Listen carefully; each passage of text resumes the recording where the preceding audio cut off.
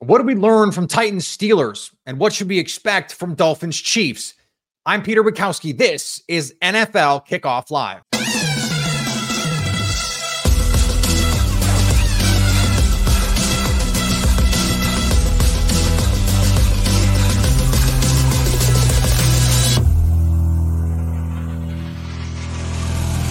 Welcome to NFL Kickoff Live. It's the best hour of football talk every single Friday. We'll go around the NFL, talk about every team and every game, and plus get local insight you can't get anywhere else but right here on Locked On. I'm your host, Peter Bukowski. Alongside me, Jarvis Davis and Kyle Krabs. Let's get straight into Thursday night football. Guys, the Pittsburgh Steelers incapable of playing a normal football game. Apparently, certainly for the first three quarters, they are incapable of playing a normal football game. But Kyle, at the end, it was Kenny Pickett making the plays that they had to make. Deontay Johnson gets his first touchdown in approximately a decade. And now they're sitting here in pretty good position in the AFC. What do you think of Pittsburgh as an AFC team right now? Yeah, they were a team coming into the season you knew there were questions about, but you looked at the schedule that they had and how you felt it would break. And if they could perform well in the AFC North, you felt good about their ability with the Mike Tomlin floor, right? The Mike Tomlin floor is 8 losses. And if you could perform anything higher than that, you're going to be in position to contend for a playoff spot. And here they are, halfway point of the season at 5-3, halfway to double-digit wins. And credit to a couple of playmakers between Deontay Johnson and Jaylen Warren ripping off that big run to put him down on the goal line, and Najee Harris having a couple chunk runs. So I think Pittsburgh, has some nice things to take away from this game against a physical Tennessee team that sold a little bit at the deadline with Kevin Byard, but certainly felt like they got some juice with Will Levis at quarterback versus what they've been working with previously this season. Yeah, I want to get to Will Levis in just a second here. I want to stick with Pittsburgh, though, Jarvis, because Kenny Pickett, he plays this perfect preseason and actually legitimately had a perfect passer rating in the preseason. And if you ever need evidence that the preseason is fake, that is it, because he has been a bottom tier quarterback so far in this NFL season. How much of that is, do you think, sophomore slump versus, some of the pieces around him? Matt Canada has been the whipping boy, certainly from Steelers fans here. To what do you most attribute the fact that we haven't seen Kenny Pickett take the year 2 jump that some people thought he could take?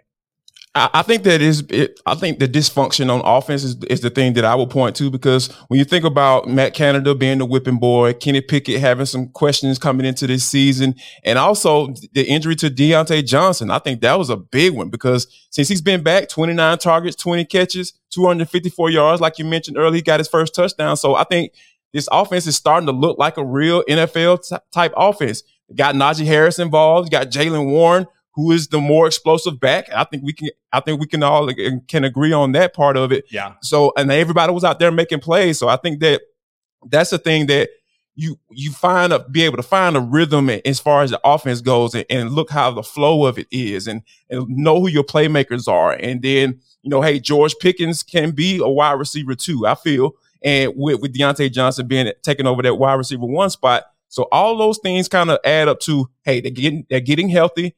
And Matt Canada is starting to figure out, hey, I can actually call plays in this league and come up with a nice game plan to beat a team like the Tennessee Titans. So I think it all was a matter of timing and the dysfunction to start off. But now that you got some guys healthy and you're starting to figure out how to use those weapons, all those weapons that you have on offense, I think that's the key to what we saw last night.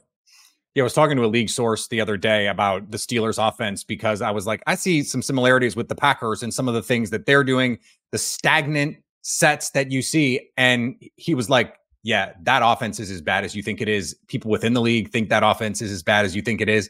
And they just have enough playmakers right now to overcome it. Kyle, you mentioned the floor, the Mike Tomlin floor.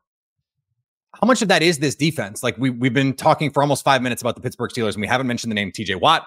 Alex Highsmith had 2 sacks in this game. It seems like we're just that's just a given that the defense is going to be really, really good. But they are one of the few defenses we see every week change football games with the plays that they make. Yeah, their front seven is something spectacular. And I think you saw some of the miscommunications without Minkah Fitzpatrick, who didn't play. He had the hamstring injury. And we could talk about Tennessee and the first half and how the script played out. But when they did get to Will Levis, it was that pressure off the edge. And Cam Hayward comes back. That's a huge boost for them. So kind of the exchange of you lose one blue chip player, you get another one back. Cam Hayward's one of the better interior defensive linemen in football. And it just allows them to dictate terms. And when you're going against a team like Tennessee, who wants to big boy people and run the ball and play games close to the vest, when you got to drop back, when you don't stay on schedule, those guys can hunt. And they got after him rushing the passer, especially down the stretch. You could tell the passing game for Tennessee was much less comfortable in the second half of that football game. And Watt himself is somebody who changes the game plan for how you come into every week when you try to play Pittsburgh. So if you're not going to score 24 plus points, you're probably going to be in a one possession game late in the game, and you better hope the ball doesn't bounce the other team's way, because if it does, then Pittsburgh's probably going to walk out of there with a win and a closely fought victory.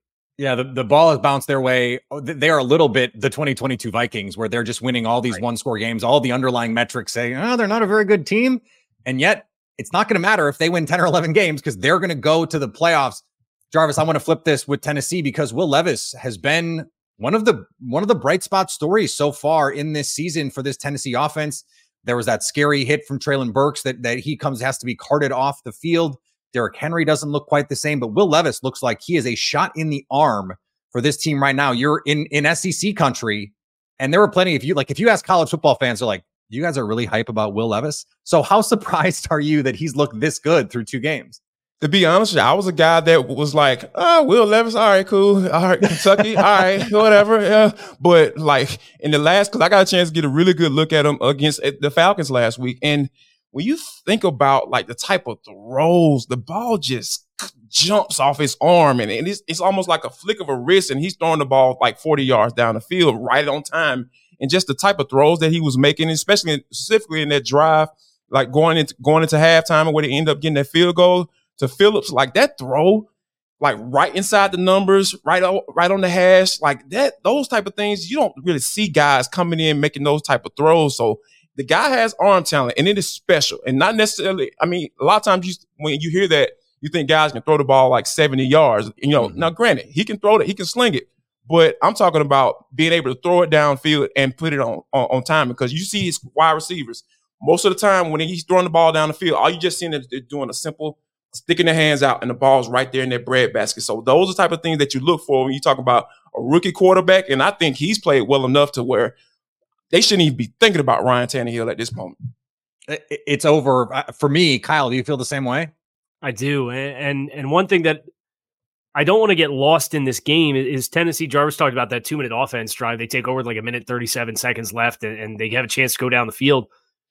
They get to 3rd and 10 in the red zone, and they decide to run the ball. And Mike Vrabel said after the game it was because Will missed throws on 1st and 2nd down, and I saw Tajay Sharp fall over his own feet on that wheel route out of the backfield, in which he fell over. And if he just keeps his stride and doesn't turn and then backpedal and then try to 360 his way to catching the football, it's a touchdown. Right. And I thought that was a shame, because Pittsburgh, we talked about the miscommunications in the secondary. Their corners are slow.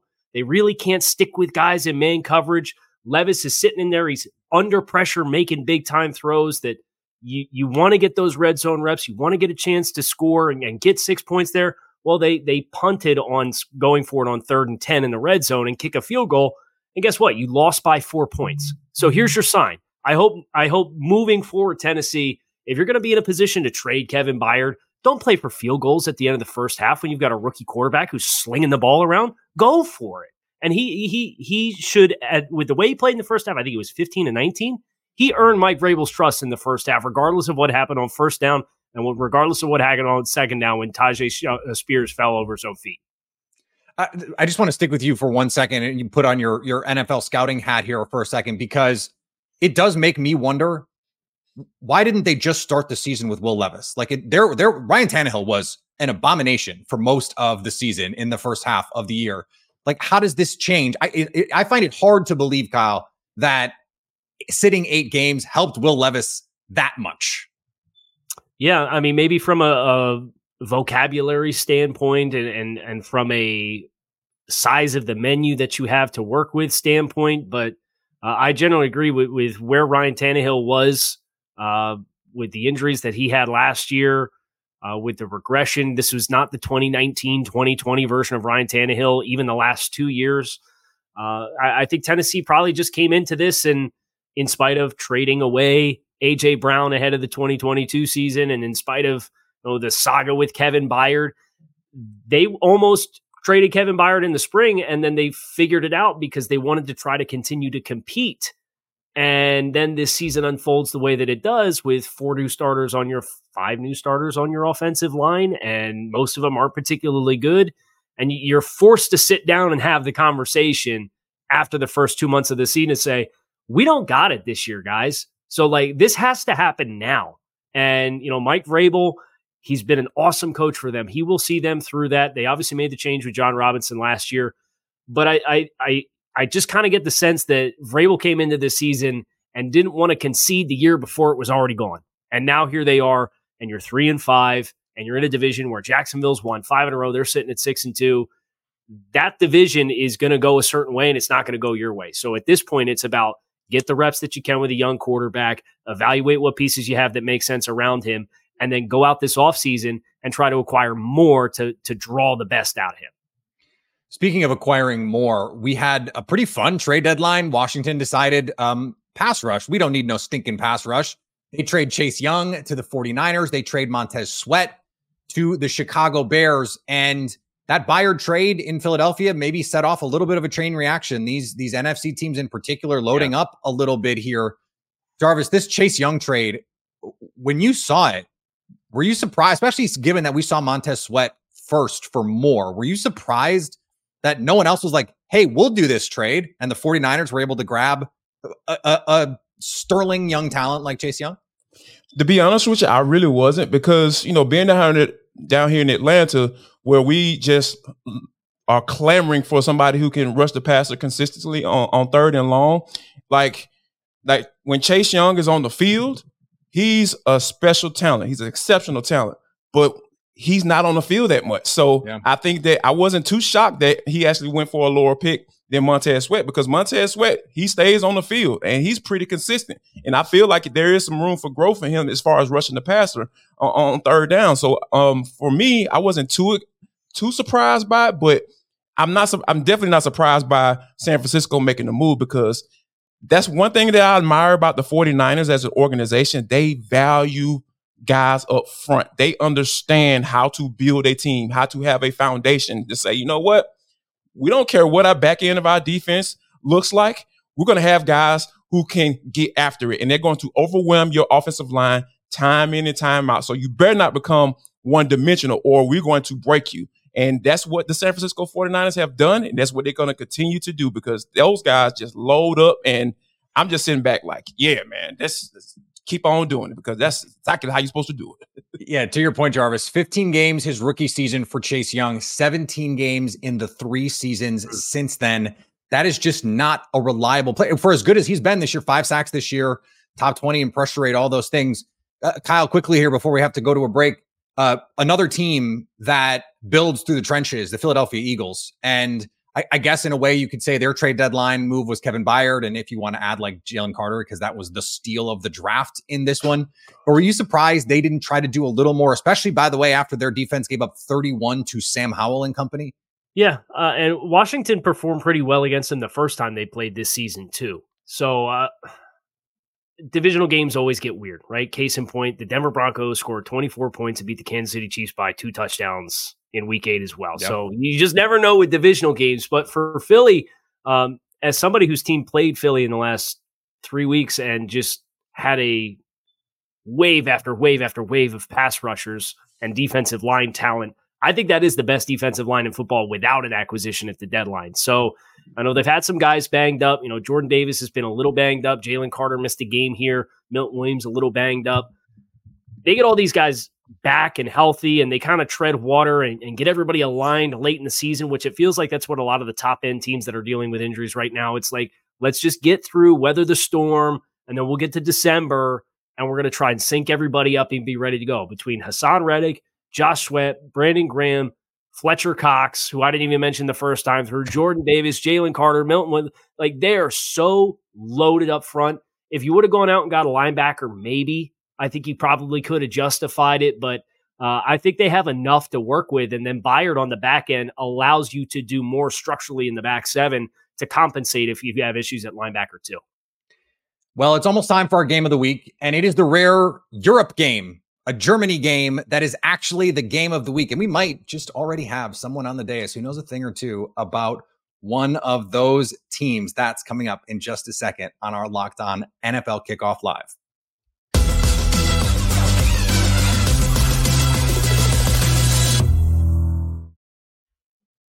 Folks, listen up. Jarvis Davis here for Prize Picks. This episode of NFL Kickoff Live Show is brought to you by Prize Picks. PrizePicks.com/LockedOnNFL. PrizePicks.com/LockedOnNFL. That is the website that you need to go to right now because this is the most fun I've been having, winning up to 25 times my money this football season. You just select 2 or more players, pick more or less on the projected stats, and place your entry. It's just that simple, guys. I've been testing my skills on Prize Picks this football season because it's the best way to play daily fantasy sports. You don't have to wait for it to the end of the season, go collect your money, and then next thing you know, the guy don't want to pay up and all that good stuff. You got to worry about all of that. Daily fantasy sports is Prize Picks. I'm telling you, that's the place you need to go to right now. Also, they offer weekly promotions that can lead to big payouts like Taco Tuesday. We going up. Each Tuesday, Prize Pick discounts select player projections up to 25% to provide even more value. So if you haven't gone to the website, what the heck are you waiting on? I'm literally looking at you at that keyboard right now. Start typing prizepicks.com/LockedOnNFL. So go to prizepicks.com/LockedOnNFL and use code LockedOnNFL for a first deposit match up to $100. What? A first deposit match up to $100. So yeah, start moving those fingers, folks. All right, and here's what you need to do because Prize Picks is the best daily fantasy sports place, and it's always going to be easy.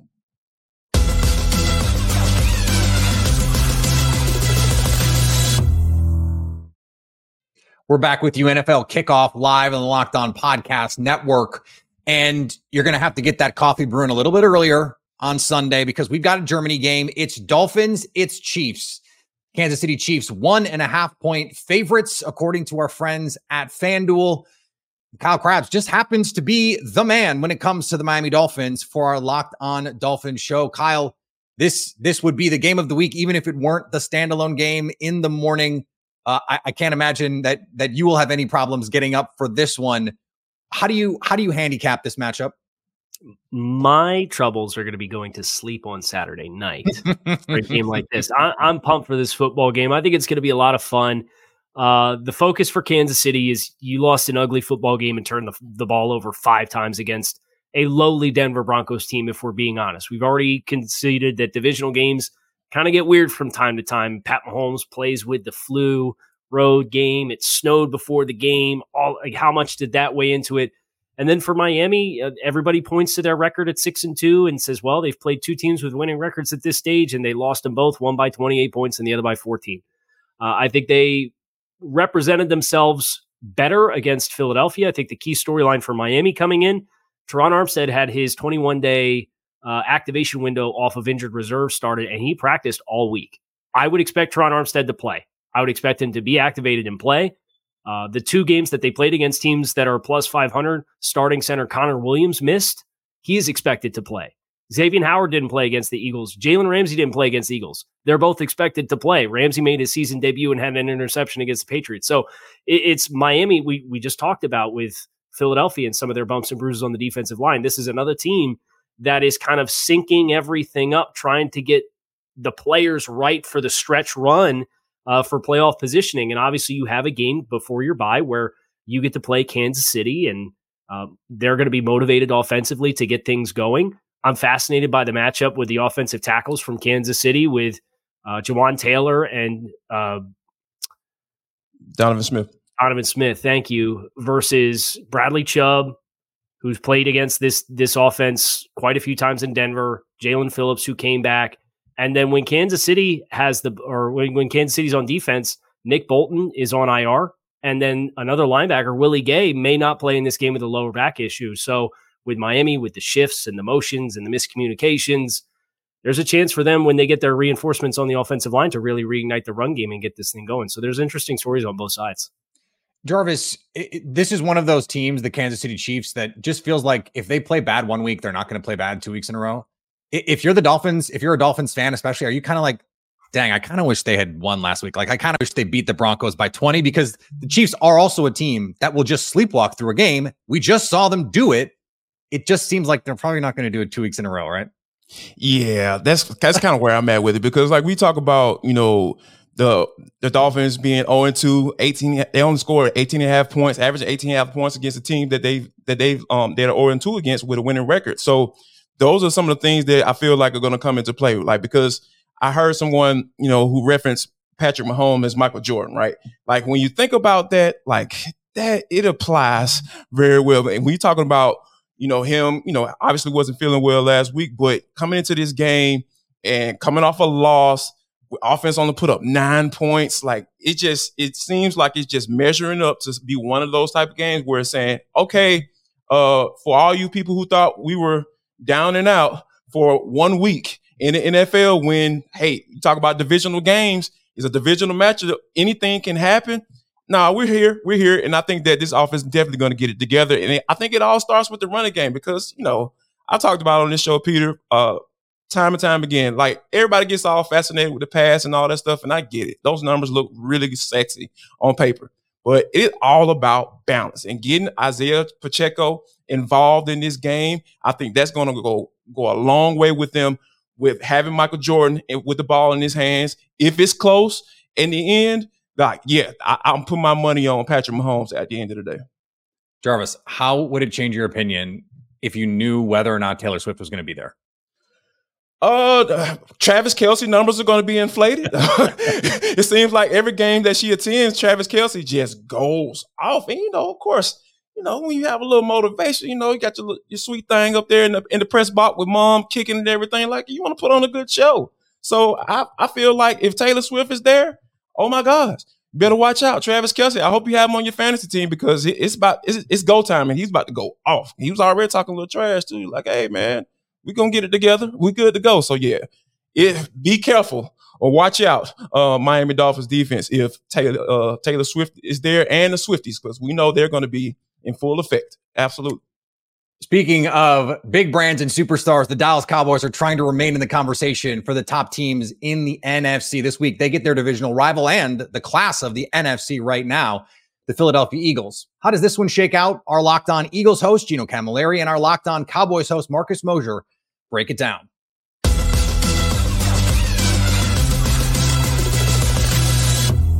So my prediction this season is I think the Cowboys and Eagles split these games. And I actually think that Philly probably gets this home win. It's an afternoon game. That crowd is going to be rocking, right? Mm-hmm. But I do think this game is more important for the Cowboys, and not for seeding purposes. If you ask me today, I still think Philadelphia wins the division, and I think Philadelphia ends up being the number 1 seed. But I think there's a scenario where if the Cowboys win this game, and even if they don't win the division, they feel really good about their chances in the playoffs. I think that 49ers game rocked them a little bit. I think it took away some of their confidence, just not being able to compete with the 49ers at all. If they win this game, I think it changes the trajectory of the season. I think all of a sudden they really believe we get in the playoffs and we get matched up with Philadelphia, we're going to be fine, whether it's at home or on the road. If they lose, I wonder, none of the wheels are going to fall off, but if it's like, okay, same story as last year, we're going to be 12-5.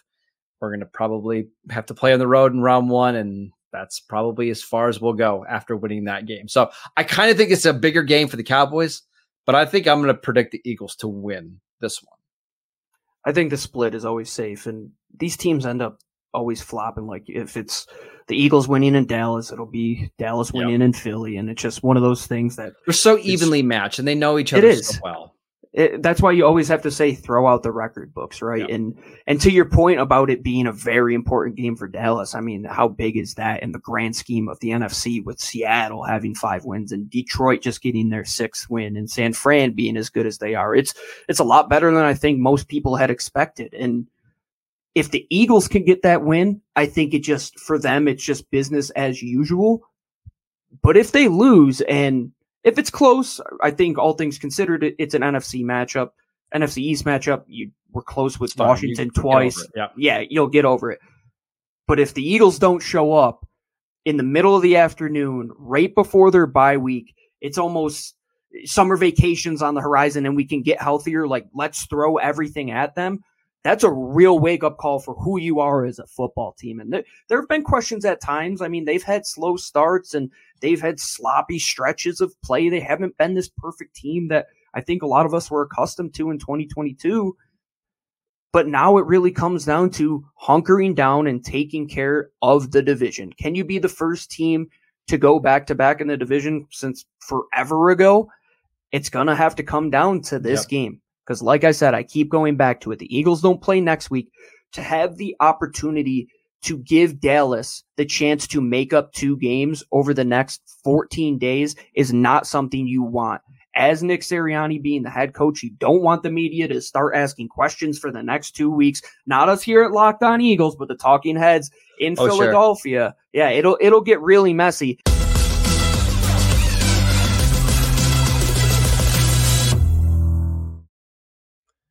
No doubt the media in Philadelphia will be eating up any loss. That's just the way things operate there. But Kyle, I look at this game and I go, this is a huge litmus test for the Dallas Cowboys because they already got the brakes beat off them by the 49ers. When was the last time they won a big game? When was the last time Dak Prescott played great in a big game?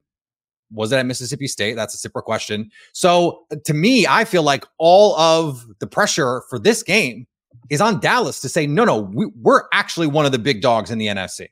Yeah, I think Dallas at the very least has to represent themselves very well. And I still look at this Dallas team, and they had a really impressive win against the Rams last week, and Matt Stafford gets banged up.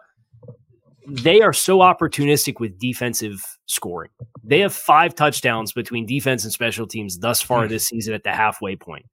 So if you were to take those out of the equation, they lose 5 points per game on their scoring average for this season.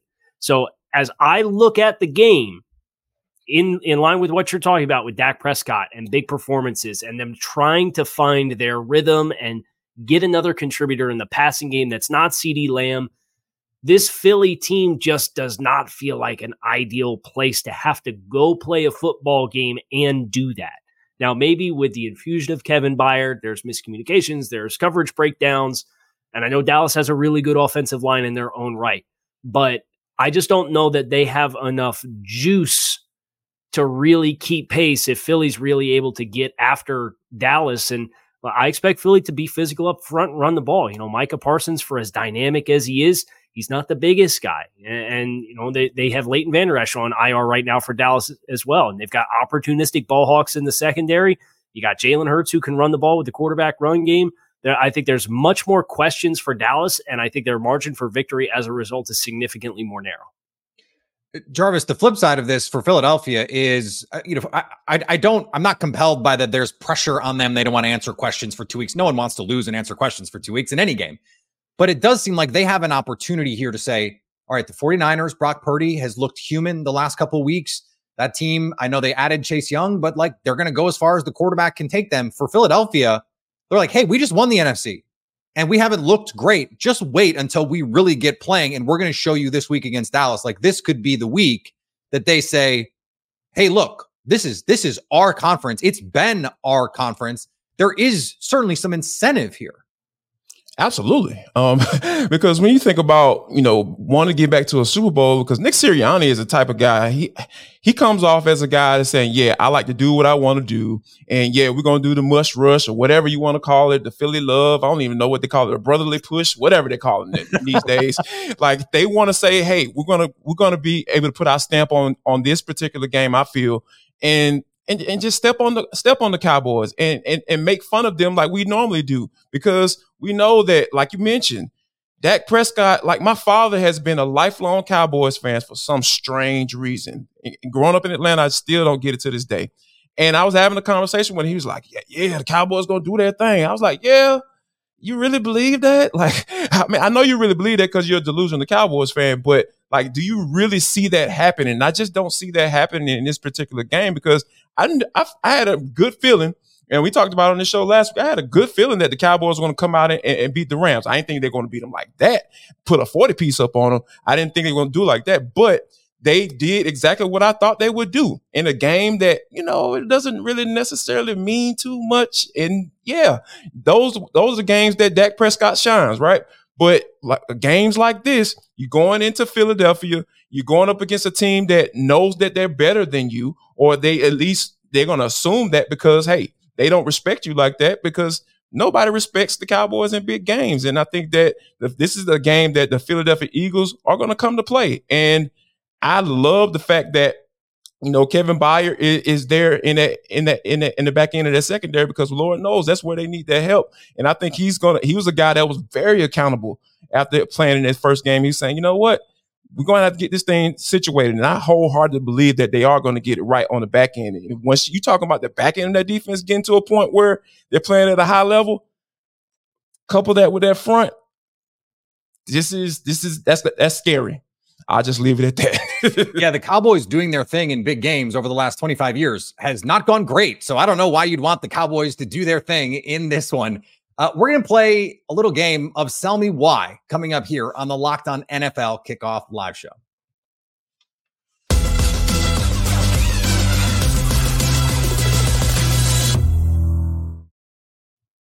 DoorDash, folks. Have you been sitting there hungry? Why are you sitting there hungry? You don't feel like getting into the car? I get it. I've been there before. I promise you I've been there.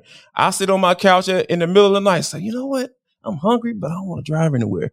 DoorDash has gotten you covered, guys, because they're getting 50% off up to $10 value if you spend $15 or more on your first order when you download the DoorDash app and enter the code LOCK23. Subject to change, terms apply. Guess what, guys? DoorDash has it all. I'm talking about from pizza, wings, soda, burgers, or even just buns on DoorDash. Like when you go to the grocery store, you need some buns, you forgot to get it, your wife is yelling at you. All you got to do is just order it on DoorDash. I'm telling you, they're going to solve all your marital issues by DoorDash. I'm telling you, that's exactly what they're going to do. And you can get it all delivered without missing the game. That is the most important part because we're all football heads. We all are suckers for some NFL football. So you need to be nourished while you're sitting there enjoying your team, unless you're a Cowboys fan. That's just kind of how it works in life.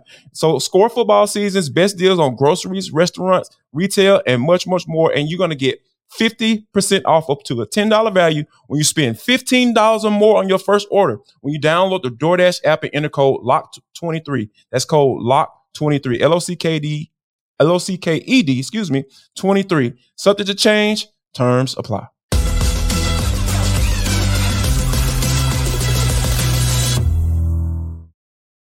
The 5-2 Seattle Seahawks, 5.5-point underdogs against the 6-2 Baltimore Ravens this Sunday. We got a bird matchup. Here's Corbin Smith of Locked On Seahawks to sell you why the Seahawks will cover the spread. This is Corbin Smith for the Locked On Seahawks podcast. The Seahawks will hit the road to battle the talented Ravens in Baltimore. They're 5.5-point underdogs going into this game, according to FanDuel. But don't take the Seahawks lightly when they're traveling to the East Coast for a 10 a.m. start. The Seahawks are actually 15-4 under Coach Pete Carroll in those situations, totally different than the rest of their franchise history. Carroll has developed an excellent routine for his players, and they have been playing outstanding defense, giving up less than 20 points in each of their past 4 games. They're going to need to play that way against a really good Ravens team that also has an excellent defense. Geno Smith and company, though, they've got the weapons with Jack Smith and Jigba, DK Metcalf, Tyler Lockett, and a good tight end group, as well as Ken Walker, the third in the backfield, to be able to put up enough points to be able to hang tough in this game. 5.5 points should be doable for the Seahawks to cover in this one, even on the road. Kyle, this is a tough one for me because I look at this Seahawks team and I see all of that explosive offensive firepower, what they were last year, but they haven't been that this year. They've kind of had to hang their hat a little bit more on their defense. And the last time the Ravens played in one of these big-ish games against an NFC playoff team, they beat the crap out of the Detroit Lions. So how do you see this one playing out? What's the key matchup for you? I think it's Mike McDonald's defense creating turnovers, and Seattle has had big-time struggles since their early bye week with protecting the football. They have 7 turnovers in their last 3 games. They managed to go 2-1 in that stretch. But if you play with that level of sloppiness against this Baltimore Ravens defense, which has hordes of pass rushers, they're really aggressive. They're one of the more blitz aggressive teams. They're getting healthy on the back end. I know Marcus Williams was banged up, is playing with an injury, and they get Marlon Humphrey back. Like, that's a scary proposition to go on the road and not put your best foot forward. So you can't give Baltimore, because Baltimore, they've had a couple instances of offensive outbursts, but I still think they're a team that's getting used to the new system that they're playing with Todd Monken for Lamar Jackson. So don't give them short fields and give them free access to points and force them to go the full length of the field and not make their own mistakes as they're at the halfway point. They're struggling with some wide receiver production and consistency. Make them play well on their own accord. Do not give them the turnovers and set them up in the short field, or you will lose this game and you will not cover the spread.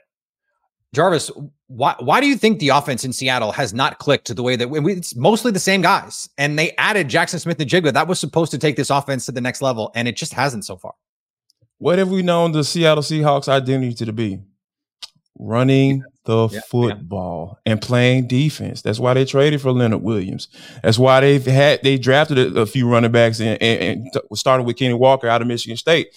All of those things matter. Like, it's so hard to get away from who you are. When you start to do that, you draft all these sexy weapons. Like, I think there seems to be a theme here today. I don't know what's going on with me in my life, but when you start drafting all these weapons, now you got to figure out how to use them, right? And in figuring out how to use them and trying to get those guys involved and trying to satisfy all you guys and DK, and because he's been there and we know the Megatron type of way that he plays on the football field. Like, that's when the offense gets confusing, right? That's when you start to have identity issues. And I really feel like when you got a guy like Geno Smith, who's been a reclamation project out there in Seattle, he's been turning his career around and he look like he's back on track. But it never fails. When you try to get out of character on offense, it's going to show time and time again. And I really feel like they have to get back to the basics. Do what you do. Do what you do best, and that's run the football and play defense.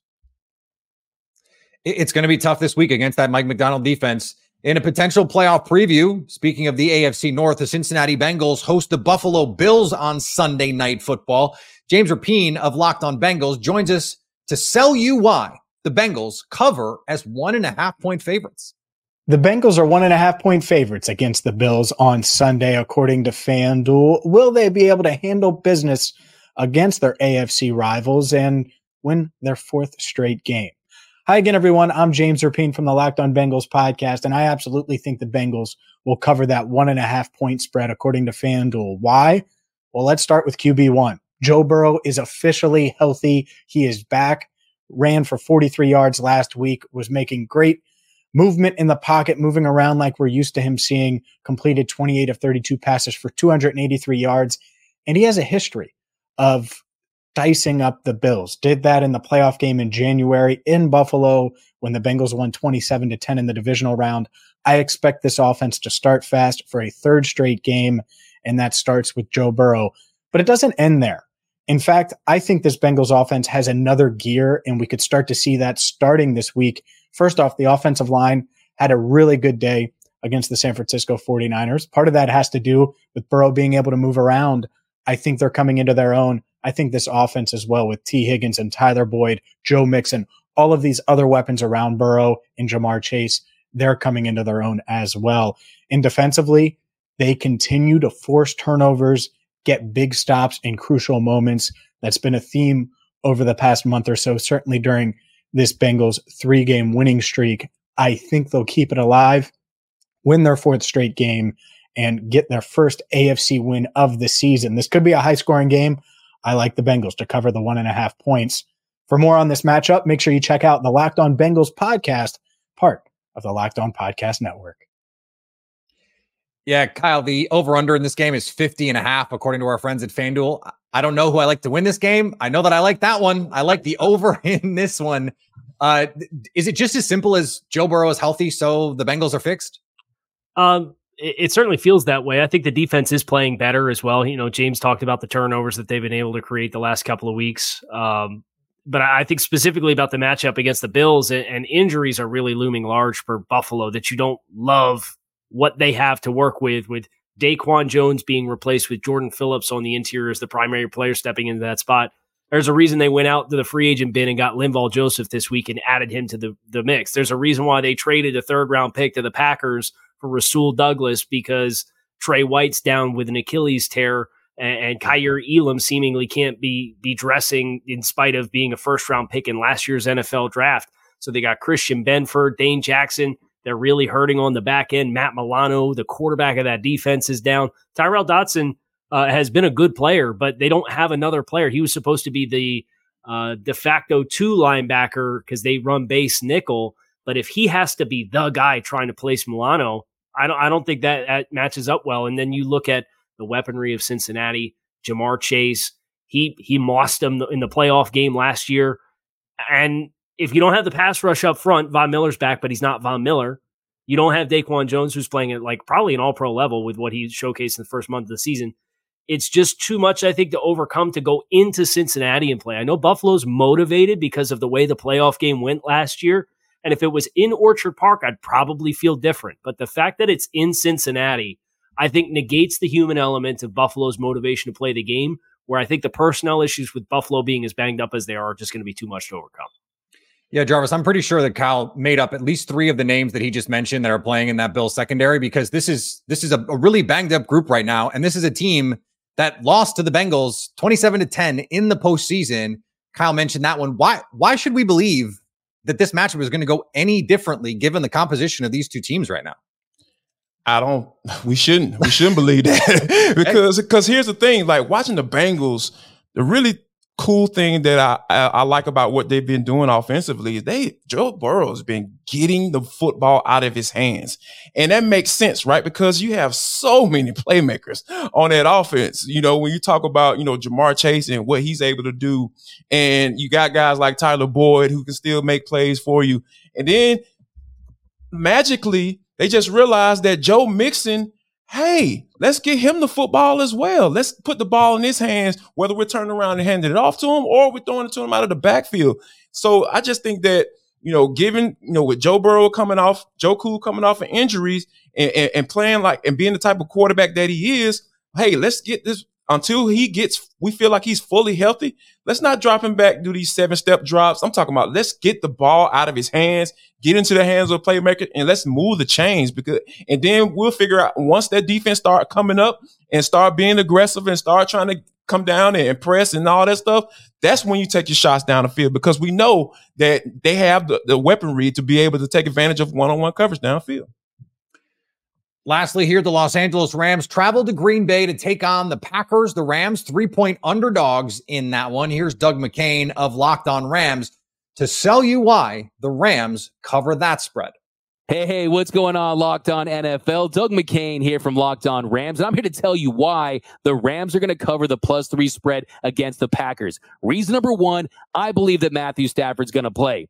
The big question here in Ramsland is it going to be a thumbs up or thumbs down for Stafford on Sunday? He's been dealing with a thumb injury that's held him out of practice all week. Head coach Sean McVay said it's going to be a game-time decision.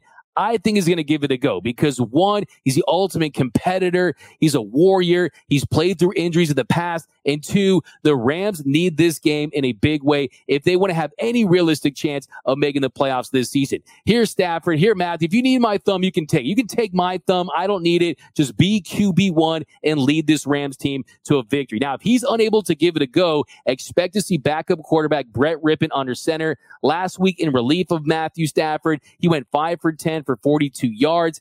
Not the best backup quarterback in the league by any stretch. You're going to need a big game from him if he's going to be QB1 this week. Now, the second biggest reason why I think the Rams will cover, I think they're going to get a big bounce back performance from the Rams' top 2 receivers. Cooper Kupp and Puka Nacua did not have a good week against the Cowboys.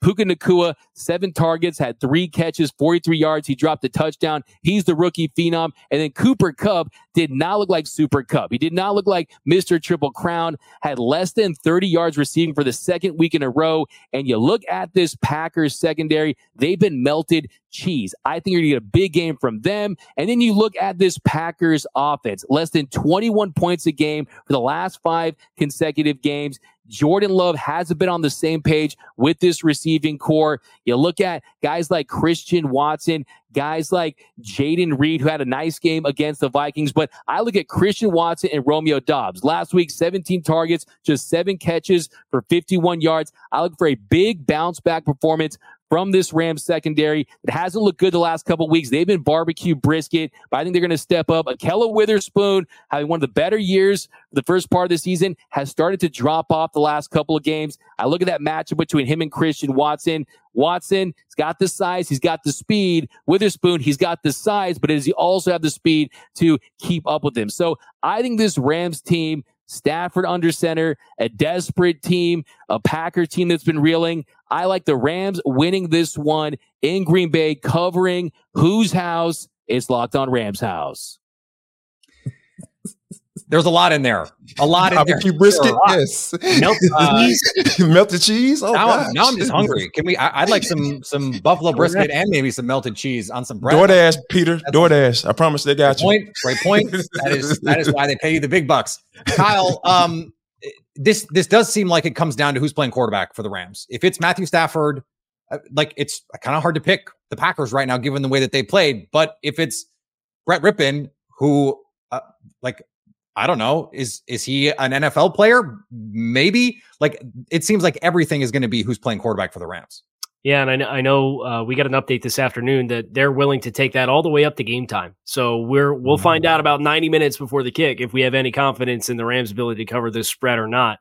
But I think for the Rams, with their bye week coming up, it just doesn't seem like the smart thing. He's on $100 million contract. They've got the bye week. Just rest him. I say that not because I cover the Packers, maybe a little. I think the concern is the Rams are starting to show a little bit of their inexperience. They're so young in so many places, and they're 1-3 in their last 4 football games, and they've been very inconsistent. They haven't played complementary football. You get one side of the ball that shows up, the other side of the ball doesn't show up for you. And if you run out Brett Rippon and you lose that game, you go to 3-6, you come out and you got to play Seattle coming out of the bye. You still have a trip to Baltimore in there. You still got to go to San Francisco this season. So you start doing the math of what were your aspirations for this season. You don't really have a lot of margin for error because you're now sitting at 3-5. So I think if he can go, you probably try to get some momentum and climb back to 4-5 and say, okay, we come out of the bye week, we get Stafford a week of rest, we can get back to 500 for the stretch run before we go to Arizona with our 11th game of the season. So I do think it, in the scope of the NFC, Peter, you mentioned when we talked about the trade deadline, a lot of jostling amongst a lot of teams in the NFC. Those playoff spots they feel are up for grabs, and the Rams, I don't just think they have a lot of margin for error because they've been slipping the past month. This to me, Jarvis, comes down to how delusional are you about what's going on in the NFC? This, to me, the Rams are not really a competitor in the NFC, but Sean McVay is probably not going to accept that.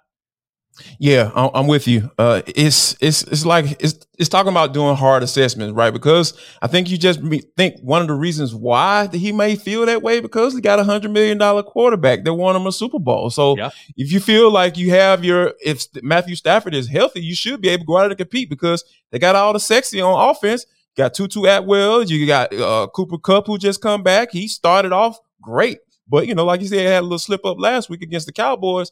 So all of those things kind of add up to saying, why wouldn't he feel that way? But I just feel like this is the type of game that I feel like if you are going to compete, if you want to be taken seriously, you better go out there and get a win.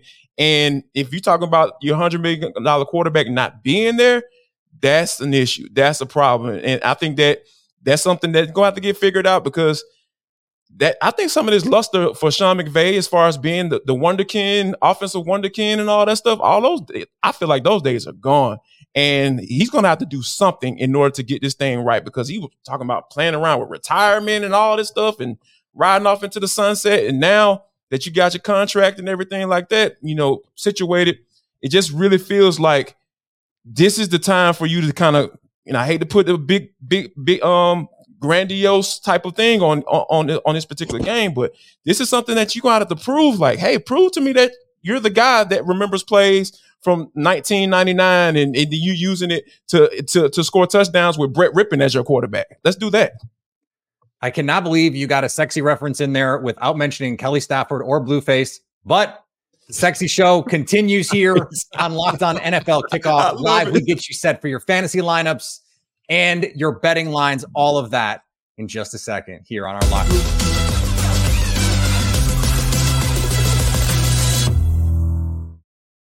Guess what, guys? Jarvis Davis here for Prize Picks. This episode of the NFL Kickoff Live Show is brought to you by prizepicks.com/NFL. Yes, you need to go to that website. If you didn't go to it earlier on, what the heck are you waiting on? Why are you tripping? I need you to go here because this is daily fantasy sports made easy. I've been having the time of my life, winning up to 25 times my money this football season. All you got to do is really, really easy, guys. You just select 2 or more players, pick more or less on their projected stats, and place your entry. I'm telling you, I've been testing my skills. I feel like I got a nice little skill set this football season. And because this is the most exciting way to play daily fantasy sports. You can turn $10 into $250 with just a few taps. I don't get it. What are you waiting on? PrizePicks.com/LockedOnNFL. PrizePicks.com/LockedOnNFL and use the code LockedOnNFL for your first deposit match up to $100. Yes, let me say that again for all you slow people. LockedOnNFL, the code, drop it in there. PrizePicks.com/LockedOnNFL is the website. And for a first deposit match up to $100, Prize Picks, daily fantasy sports made easy.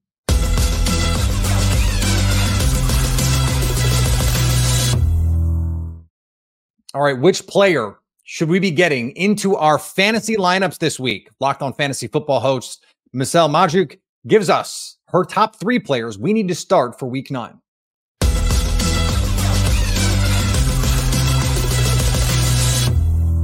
There are 3 players that I love this week, and I'm making sure I get them into my fantasy lineups. First up, Cowboys quarterback Dak Prescott. He gets to face the Eagles, and Dak Prescott has put up 2 really great fantasy performances over his last 2 games. He had a very disappointing start to the season, but he's putting it together. And this week, he'll get to face the Eagles in what should be a very high-scoring game. And the Eagles' defense is giving up the 5th most fantasy points per game to quarterbacks this season.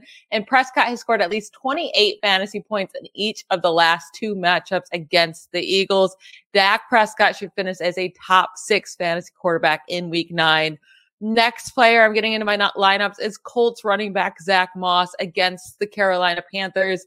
Zach Moss has been highly consistent this season, finishing as a top 15 running back in 5 of his 7 weeks played this season. And Moss has actually outscored Jonathan Taylor in 3 of the 4 weeks that these two have played together this year. And he gets an extremely favorable matchup this week against the Panthers, who are allowing the 2nd most fantasy points per game and the most touchdowns to running backs this season. I think both Zach Moss and Jonathan Taylor are smash plays in Week 9.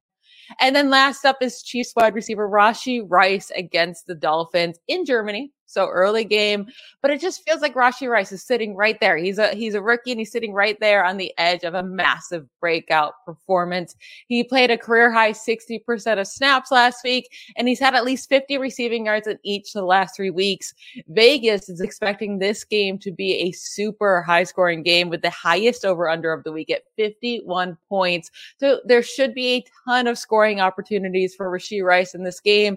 So his upside this week is extremely high, and I want him in my fantasy lineups in Week 9.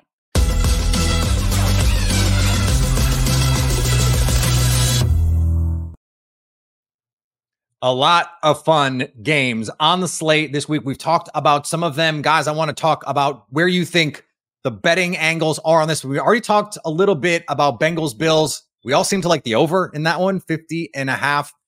Are we in agreement that the Bengals -1.5 is the play, Kyle?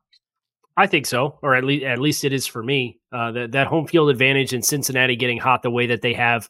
Oh, Buffalo even winning the last 2 weeks against the New York Giants and the Tampa Bay Buccaneers. It's been like pulling teeth at times, and they're kind of dealing with their own personnel issues with Dawson Knox out and elevating Dalton Kincaid, their first round pick, into a higher role, and trying to get consistency going with anybody that's not just throwing the ball to Stephon Diggs. Josh Allen working with an injury this week in practice. So I just think there's enough here that Cincinnati feels like they are red hot. It feels like they have their momentum rolling, and Buffalo is kind of start, stop, start, stop. You got to go on the road and play in an environment like Cincinnati.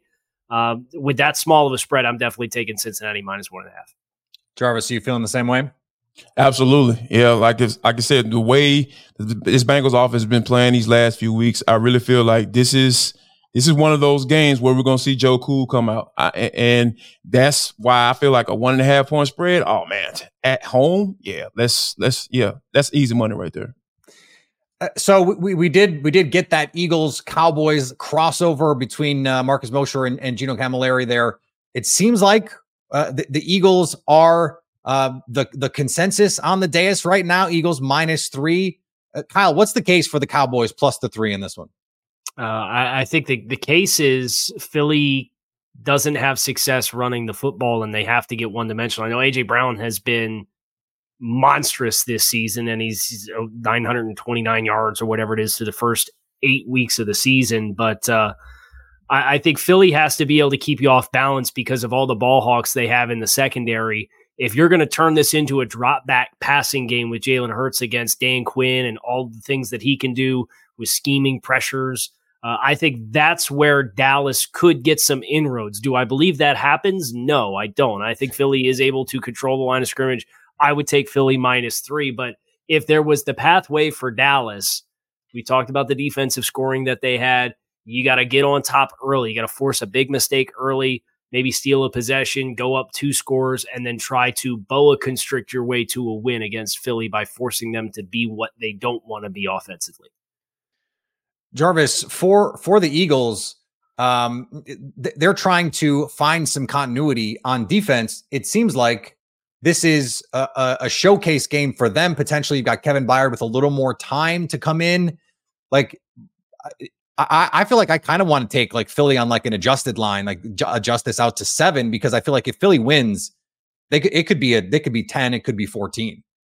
Yeah, easy. Yeah, because like what Kyle talked about as far as that balance, man, I think that's a big thing for them on the offensive side of the football. So, when you have a guy like Byard coming in the middle of a season, they're used to doing things a certain way. This is a guy who's a former all-pro safety. So when he coming in that first game, like, you really have to give him some grace coming in, right? Because I know people are like, oh my God, the defense still looks exactly the same. No, let's get him in there, get him sitting down with the defense coordinator for the second week. And hey, how you want to do things? What do you like to do? This is how we used to make this call when we talk about this particular coverage. The language is different, right? Like, you may even have the same type of scheme, but you communicate in different ways with his secondary that he played with in the Tennessee Titans versus the Eagles. So I think once you get him integrate into that system, I really feel like you're going to see why they traded for him in this second week versus the first week, because like you said, he's had time to sit down